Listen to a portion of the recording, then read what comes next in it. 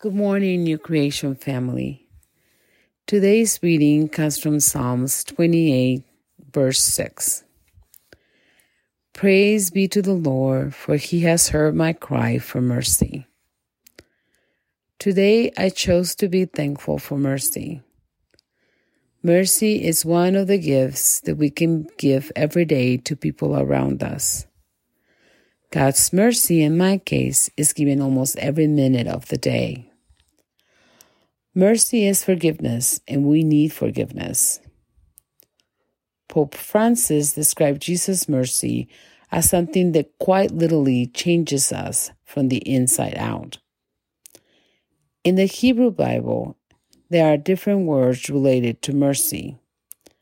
There is ahavab, which refers to God's enduring love for Israel. There is rehamen, that comes from the root word Rishim, or womb, which is mostly understood as a maternal connection between God and us. There is also Hesed, or Hesed, which speaks to God's quality of steadfast loyalty.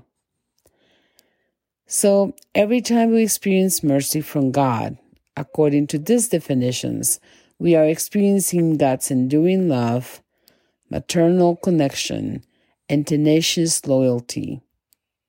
Imagine then, how should we be given mercy?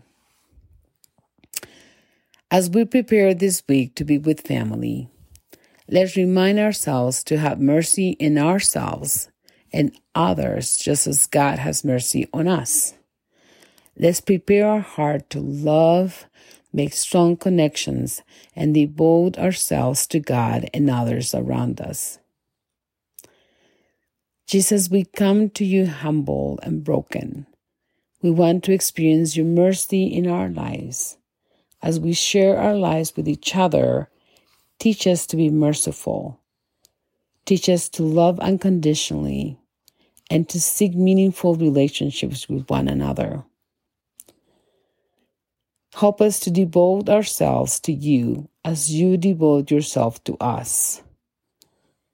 Father, we thank you for your mercy and love. As we prepare to be with family, give us joyful hearts, peaceful minds, and a tolerant attitude. Amen.